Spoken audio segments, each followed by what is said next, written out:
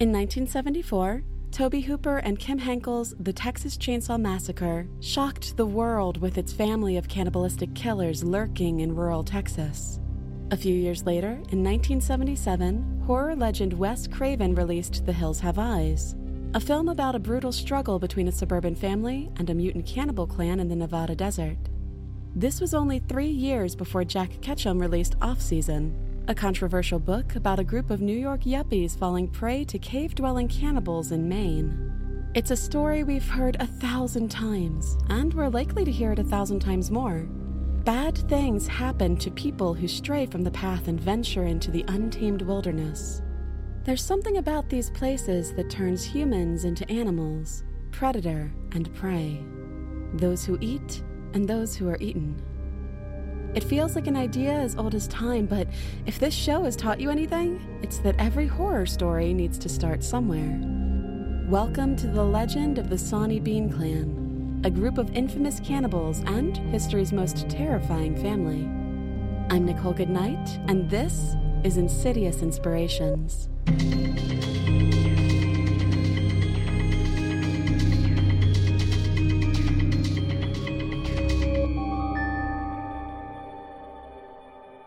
True crime has always been popular. Even back in the 1800s, the citizens of foggy old London looked forward to the latest issue of the Newgate Calendar, a publication printed by the local Newgate prison. The calendar detailed the crimes and executions of notorious criminals, sparing none of the grisly details in the process. In fact, the magazine was so gory and salacious that it came with the subtitle, The Malefactor's Bloody Register. Fans of the Newgate Calendar were no strangers to murder, torture, beheadings, and slaughters. But one day, a story that hit the calendar's pages rocked the readers to their core. The tale of the Sawney Beane clan. The headline read, An incredible monster who, with his wife, lived by murder and cannibalism in a cave. Executed at Leith with his whole family in the reign of James I. This was a period of London's history so brimming with violence that Jack the Ripper would soon hit the scene. But the details of the story still left people shocked and appalled. The Beane clan's crimes were sickening. It seemed almost unthinkable that a group of human beings could commit these atrocities. After hearing the tale, the readers of the Newgate Calendar were haunted by one morbid question. How could a man and his family turn into monsters like this? And to have any hope of answering that question, we need to go back to the beginning. According to most accounts, Sawney, born Alexander Beane, grew up in the Scottish county of East Lothian sometime in the late 1500s. His home county was fewer than 10 miles east of Edinburgh, Scotland's capital city, but it was still relatively rural. King James VI was reigning over Scotland at the time while Queen Elizabeth I ruled in England. This won't be the last time King James turns up in the story either. Sawney had humble beginnings. His parents were manual laborers, though opinions differ on whether they were ditch diggers, tanners, or hedgers. While he would later become synonymous with murder and cannibalism, young Sawney's greatest crime was laziness. His parents, being hardworking folk of the land, tried to train him on their trade, but Sawney wasn't interested. No matter what he encountered in life, he always wanted to take the easy way out. As he grew up, like most budding serial killers, he began displaying violent tendencies. He also enjoyed committing petty crimes like robbery and theft to make ends meet.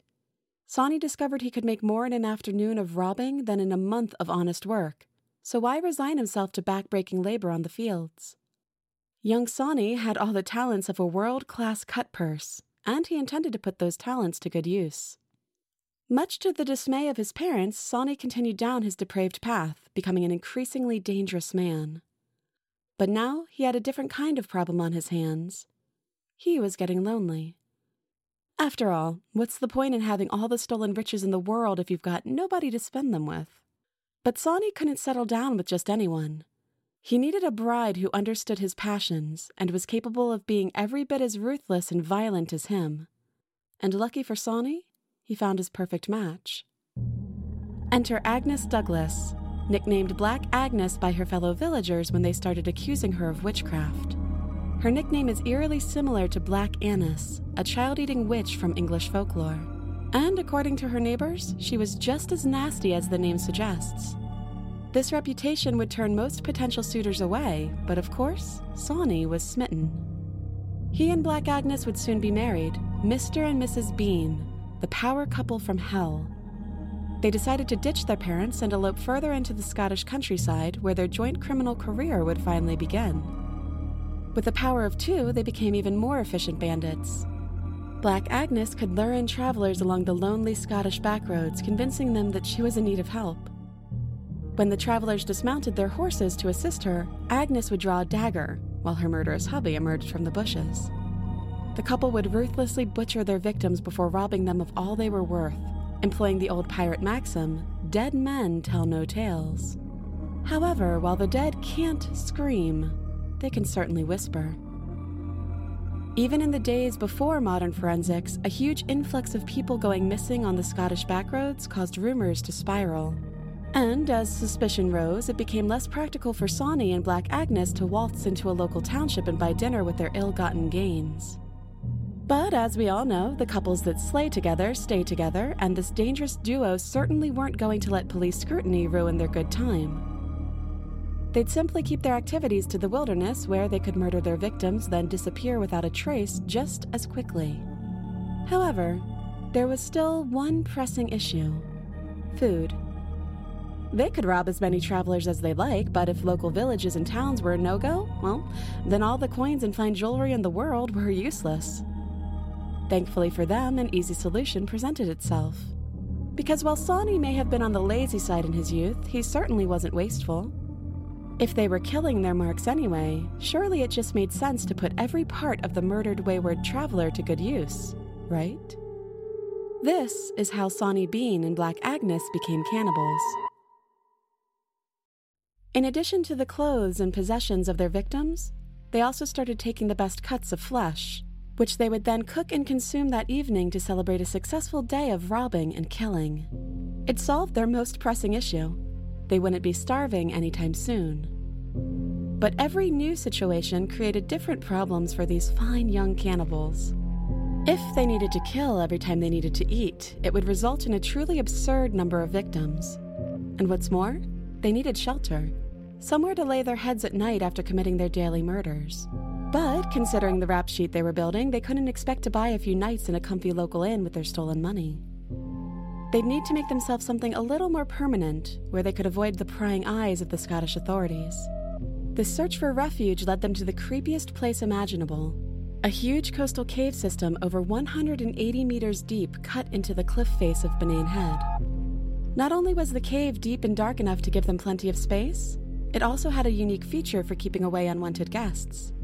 Whenever the tide was in, the cave mouth was underwater, preventing anyone from getting inside. It was a built-in, natural security system, perfect for the needs of Scotland's cannibalistic Bonnie and Clyde. The cave also helped solve their food issue. One of the biggest problems of a largely carnivorous diet is that meat has a tendency to rot. However, with a fixed base of operations, Sawney and Black Agnes were able to start salting and pickling the flesh of their victims, allowing the meat they gathered to last for longer and also letting them take more meat from each individual victim. The cave soon became a cannibal larder, giving the Beane couple everything they needed to survive and continue their rampage. Sawney and Black Agnes continued robbing and killing travelers, dragging their bodies back to the cave to dismember and preserve. To the rest of polite society in Scotland, these murders didn't even seem like murders, just disappearances. Even now, in the earliest days of their operations, the crimes of the Beane couple were taking on an almost mythic quality. Nobody knew who they were or what they were doing. All they knew is that those who chose to travel along the back roads may drop off the face of the earth and never be seen again. They were the chill down the spine of every lone traveler, the ghost story told at night around the crackling hearths of local inns. There be monsters on those dark, lonely roads. Meanwhile, Sawney and Black Agnes couldn't be happier. They were a loving couple with a nice home and a fulfilling shared career. But they couldn't shake the feeling that something was missing. The patter of little cannibal feet along the slimy rocks of Beane Head Cave. More hands to hold knives and skin carcasses. More eyes to watch from the dark. It was time for the Beanes to get busy. Up next, we get to see the full Sawney Beane clan in action, their terrible crimes, and the way that their 25-year reign of terror was finally brought to an equally violent end. But first, a word from our sponsors. If you're interested in listening to the show ad-free and getting access to bonus content, consider becoming a patron at patreon.com/insidiouspod.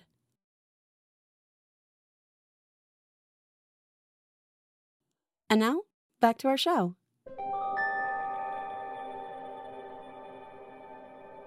A Scottish peasant, after completing a long day toiling in the fields, decided to take a walk down his local beach to clear his head and breathe in some of that healthy seaside air. During his walk, he saw the waves wash something up onto the beach. At first, from its gnarled shape and blackened texture, he assumed it was just a chunk of driftwood. But as he got closer, he realized that he couldn't be further from the truth. It was a human arm, largely stripped of skin and flesh, and charred, as though it had been recently set on fire. He was horrified by the sight of it. Could it be the remains of some terrible tragedy at sea? He decided to run to the magistrate of his town and tell him about it immediately. However, as he was telling the story, he noticed the magistrate's face began to pale. The magistrate would never tell the peasant for fear of creating panic. But this was the 4th limb that had washed up on the beach this week, and all 4 of the limbs had been arms. So at least 2 people had been killed already. He had been the magistrate of this small town for 10 years, and in that time, he'd never seen anything like this. But little did the magistrate know, the horrors were only just beginning. In the woods near the community of Ballantrae, a small group of merchants and traders were heading out of town to transport their goods. It was a route they'd all taken so many times before, so none of them had any reason to feel on edge. But they'd been hearing rumors as of late. People had been going missing in far greater numbers than ever before, and elsewhere in Scotland, grisly carcasses, or, well, at least parts of them, were washing up along the coasts. In times such as these, it would be wise to exercise a little extra caution. But they pressed on, despite their fears, unaware of all the eyes watching them from the woods, waiting for them to get deep enough into the thicket that the nearby village wouldn't hear their screams. The trader at the head of the convoy raised a hand, ordering the others behind him to stop. There was a tiny figure in the path, maybe 15 feet in front of them, huddled and dressed in rags. The lead trader dismounted his horse and approached cautiously to investigate the situation. Just as he suspected, it was a child sitting alone on the road. A boy, pale and filthy with messy hair and long fingernails, almost like an animal's claws. The trader's empathy pushed him forwards, worrying for the poor boy's safety, not knowing that the little boy would not be returning the favor. By the time he was close enough to see the boy drawing a blade out of his ragged coat, it was already too late. Almost as though the forest came alive around them, men, women, and children suddenly emerged from the bushes and the trees. They wielded knives, clubs, axes, sickles, swords, and even stolen pistols, all dressed in mismatches of stolen, often blood-stained clothes, dirty teeth, and hungry eyes. Wild men, feral women, and demonic little kids. They shrieked and roared like animals as they descended on the hapless traders, who were, exactly as their attackers intended, paralyzed by fear. A figure stood amongst the trees and watched. He was no longer just a lazy little boy with a violent streak. He was a large, strapping adult with a wild beard and unkempt hair, watching with a grin while his brood tore apart another group of unfortunate travelers. This was the terrible man that little Sawney Beane had grown into. And more than that, he was a family man now. With their superior numbers and unparalleled brutality, the Sawney Beane clan made short work of their victims. They were beaten, stuck like pigs with blade after blade, and hacked to pieces in a frenzy. The Beanes would take clothes, weapons, and valuables before dragging the corpses back to the Beane Head Cave for butchery. Now, at the height of their power, the Beane clan were 48 members strong. There were Sawney and Black Agnes, 6 daughters, 8 sons, 14 granddaughters, and 18 grandsons, though accounts of exact numbers differ. Because of their secluded nature, no members of the Sawney Beane clan ever interacted with anyone from outside the family, unless, of course, they were killing them. The family's many grandchildren were the product of incest between Sawney and Black Agnes's children. Because if you're already breaking one law of nature, why not go for broke? All of these children were brought up learning their mother and father's terrible ways, becoming consummate killers and cannibals from incredibly young ages. Legend has it that one of Sawney Beane's daughters was able to escape the thrall of the Beane clan and enter normal society, living in the nearby small town of Girvan, where she tried to put her family's terrible past behind her. But, as we'll find out later, leaving your past behind can sometimes be harder than you think. Sawney Beane had turned his own new family into a kind of murderous army. They would conduct missions together, ambushing hapless travelers, massacring them, and taking their valuables and bodies back to Beane Cave to be repurposed. The interior of the cave looked like something out of a nightmare now. The slimy floor was littered with human bones, often covered in teeth marks. Strips of salted human meat were hung from the walls, while barrels of pickled flesh were stacked up along the back of the cave. The Beane clan had learned to adjust their eyes to the darkness around them, almost as though, through their many crimes, they'd given up their humanity, piece by piece. However, despite the savage nature of their attacks, the Sawney Beane clan were actually incredibly careful and meticulous in their methods. Because the tide was in during the day, the Beane clan remained dormant, waiting for nightfall to strike, where they also had the advantage, thanks to their ability to see in the dark. These nighttime attacks, always staged in remote locations, prevented them from being seen by any incidental witnesses. And much like the early days, they never left a single survivor. After taking all the valuable items and flesh from their victims, they would take the remains and cast them into the sea, knowing the tide would carry them off and deposit them at other coasts around the country. This both confused the authorities about the family's location while also making it seem like the victims were killed by animals. The Beane clan were so discreet in their actions that nobody ever suspected they were living nearby over the 25-year period they operated. However, despite how good the Beane clan were at covering their tracks, there was no hiding just how many people were going missing. The final count for how many people the Beanes murdered was somewhere between 1,000 and 5,000 people, dwarfing even the combined total of victims of the top 100 most prolific North American serial killers. People were losing friends, family members, and neighbors to the Beane clan with shocking frequency. It was impossible for this many people to fall off the map without authorities starting to pay attention, especially as these disappearances soon caused a public outcry among the frightened local population. Who would be next? The king needed to put a stop to this before there was nobody left. But some of the incredibly poor decisions made by the Scottish authorities in their search for the Beane clan would have dire consequences for the innocents caught in the middle. Initially, the Scottish crown sent spies into the areas where disappearances seemed to be most common. As you can probably expect, these spies either came back with no useful information, or they didn't come back at all. Their flesh lay dried or pickled in the Beane Head Cave. Of course, this only served to escalate the situation as the Crown sent an increasing number of investigators and footmen into the area, all eager to find some people to blame and punish for the Beane clan's crime, even if they weren't the actual culprits. This began a streak of violent deaths that, even though the Beane clan weren't directly responsible for committing, the paranoia and fear they created still had a hand in causing. It began with the rounding up of local petty criminals. Anyone seen committing even a minor crime was suspected of being involved in the disappearances, often beaten or intimidated into confessing these crimes, and then summarily hanged for them. And yet, the disappearances kept happening. Groups of the king's footmen even began to disappear, ambushed and slaughtered in the night by the Beane clan. In their last terrified moments, their weapons and training meant nothing.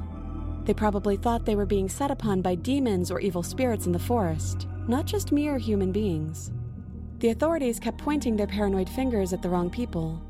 When they ran out of petty criminals to hang and the disappearances persisted, they instead turned their scrutiny to the local innkeepers. It only made sense. There were plenty of inns across the routes where all of these people were going missing. Maybe they were being murdered and robbed by the people they were paying for room and board. It certainly wasn't unheard of.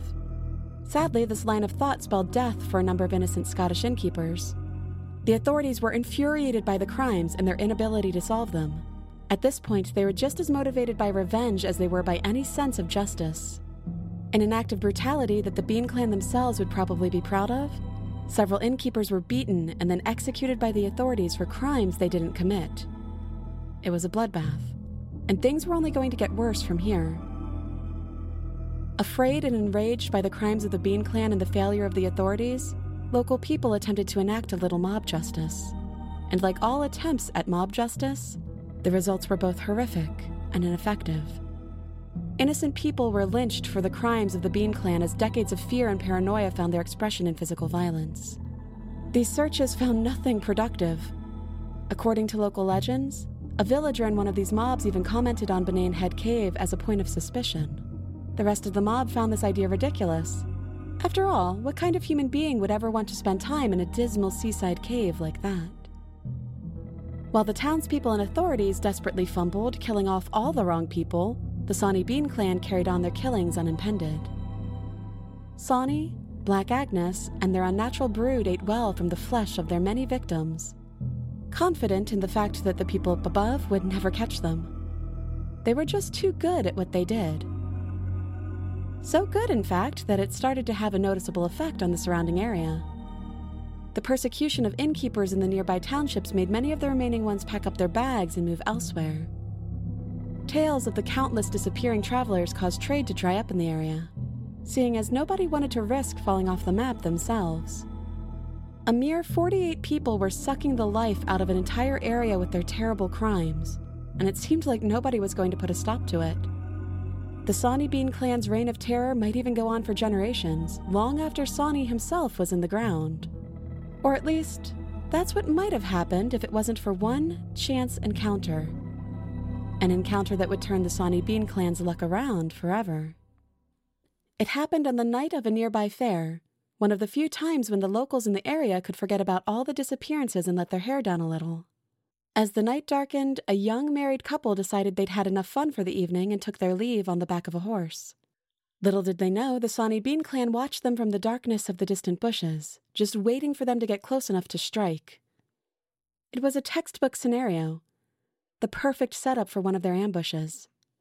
They weren't anticipating any surprises. When the horse carrying the married couple approached, the Beane clan attacked, eager to claim another 2 victims. Tragically, the wife was killed in the initial panic. The horse reared up from the shock of the approaching crowd and she was thrown from its back. Several women from the Beane family attacked her, allegedly cutting her throat and drinking her blood while disemboweling her. The husband, horrified by seeing what had just happened to his wife, was then dragged from the horse. Another pair of easy prey for the Sawney Beane clan. Or so they thought, until the husband revealed 2 things. First, that he had extensive combat experience, likely from a military background. Second, that he wasn't going to let his wife's death go unavenged. He pulled out the pistol and sword he was carrying and began fighting the scores of vicious cannibals around him, somehow managing to hold them at bay single-handedly. Perhaps decades of success had made them soft, but none of them could ever remember one of their victims fighting back like this. It was unprecedented. The sounds of the fight were loud enough to alert the attendants of the fair. Immediately, a group of 30 men took up arms and ran in the direction of the commotion. The sight of such a force scared away the Sawney Beane clan, who fled back into the forest in the direction of Beane Head. For the first time in their 25-year-long criminal career, they'd let a victim live, and they were all about to pay the ultimate price for this oversight. The men from the fair rescued the grieving husband, who was insanely lucky to have survived his attack, and took him to a local doctor. There he told them about what had happened, about a gang of vicious cannibals who'd come out of the forest and attacked them, taking the life of his bride. The men were appalled by the story and immediately took it to the local magistrate. It seemed as though they'd finally discovered what was causing the disappearances over all these years. Though the truth was so horrible they could hardly believe it. All their friends, family members, and neighbors had been eaten. Given the salacious nature of the news, it didn't take long for it to reach King James himself over in Glasgow. The formless monster he'd been hunting for years finally had a face. Well, over 40 of them, technically. So many had died because of the Sawney Beane clan, and now he would personally see to it that every single one of them would be put to death. He gathered up a force of his best men, 400 strong, that he would lead all the way to Beane Head Cave. There, the Sawney Beane clan would have their last stand. In the legends of Sawney Beane, the final confrontation typically plays out in one of 2 different ways. In the less popular version of the myth, when King James and his men finally discovered the Beane Head Cave, they placed gunpowder barrels at the mouth of the cave and set them alight. The resulting fumes flooded the cave and suffocated the Sawney Beane family inside, ending their reign of terror at long last. However, the more popular version of the tale doesn't let the Beane clan off so easily. King James and his hunting party used bloodhounds to seek out the cave mouth before sending the vicious dogs inside, followed by his best trained and armed men. While they were horrified by the sight of the cave's gruesome interior, they overwhelmed the Beane clan with little effort, thanks to their superior numbers, equipment, and tactics. The family was dragged one by one out of the Beane Head cave and taken, in varying accounts, to either Tolbooth Jail in Edinburgh, Glasgow, or Leith to face their ultimate punishment. Because the Sawney Beane clan were seen by their captors as less than human, they were not afforded the human liberty of a fair trial. Instead, their captors began executing them with extreme prejudice. While the exact details of the mutilation differ between accounts, it's generally accepted that Sawney himself, along with all the men in the family, were castrated, had their hands and feet cut off, and were set on fire while the women of the family watched. The women were then burned alive, including Black Agnes herself, and even Sawney's daughter who escaped to live in Girvan, whose identity was revealed by her angry neighbors after the nature of the Sawney Beane clan finally came to light. And with that, their terrifying family was finally wiped off the map. As Sawney died, he screamed the chilling last words, "It isn't over. It will never be over." And in a sense, he was right. There are too many pieces of media influenced by the Sawney Beane clan to even mention them all here. From 1999's Ravenous to the Wrong Turn series of the 2000s and 2010s, to nods in manga and anime like Attack on Titan, and even the 1998 death metal album, Inbreeding the Anthropophagy by Deeds of Flesh. Critics of the legend have pointed to mentions of Beane in early British publications, intended to demonize the Scottish people as brutish or violent. It's even been said that the term Sawney has historically been used to refer to a stereotypically aggressive Scottish person. Similarities have also been cited to a pre-existing but more obscure Scottish legend, that of Christy Cleek, a Perth-based butcher who allegedly turned to cannibalism during a famine. But even though the legend undeniably has some anti-Scottish roots, it's become a boon for Edinburgh's tourist industry, with dark mythology fans from all over the world visiting Beane Head even today to see the cave where it all supposedly happened. Many Scottish people in the modern day probably remember being told the terrifying tale in their youth, and felt a chill creep down their spine the next time they walked a back road through the woods alone. It goes without saying that the legend of the Sawney Beane clan has cast a long and incredibly dark shadow over horror cinema and fiction. But in many ways, perhaps the adaptation most faithful to the spirit of the original tale is still Wes Craven's The Hills Have Eyes. In this film, the cannibal clan, led by Papa Jupiter, feels abandoned by the systems that govern the United States of America. Their frustration turns to violence against a seemingly normal suburban family who, in turn, retaliate with equally brutal violence. Much like the authorities and townspeople killing innocents in search of the Beane clan, or the sadistic executions of the Beane clan themselves at the hands of King James. Killing begets killing in an endless cycle. Regardless of the factual nature of the Sawney Beane legend or any of the media it inspired, one thing seems to be true. When we venture out into the wilderness, we might not only encounter the animals living in others, but the primal violence hiding in our own hearts, too.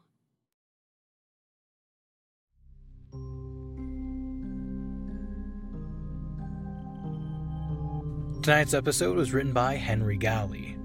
Our host and narrator was Nicole Goodnight, and all of our music was done by the incredible Danny Sweet. I'm your showrunner, Pacific S. Obadiah, and our producers are Tom Owen and Brad Miska, and this is a bloody disgusting show. For more information, visit www.insidious.show.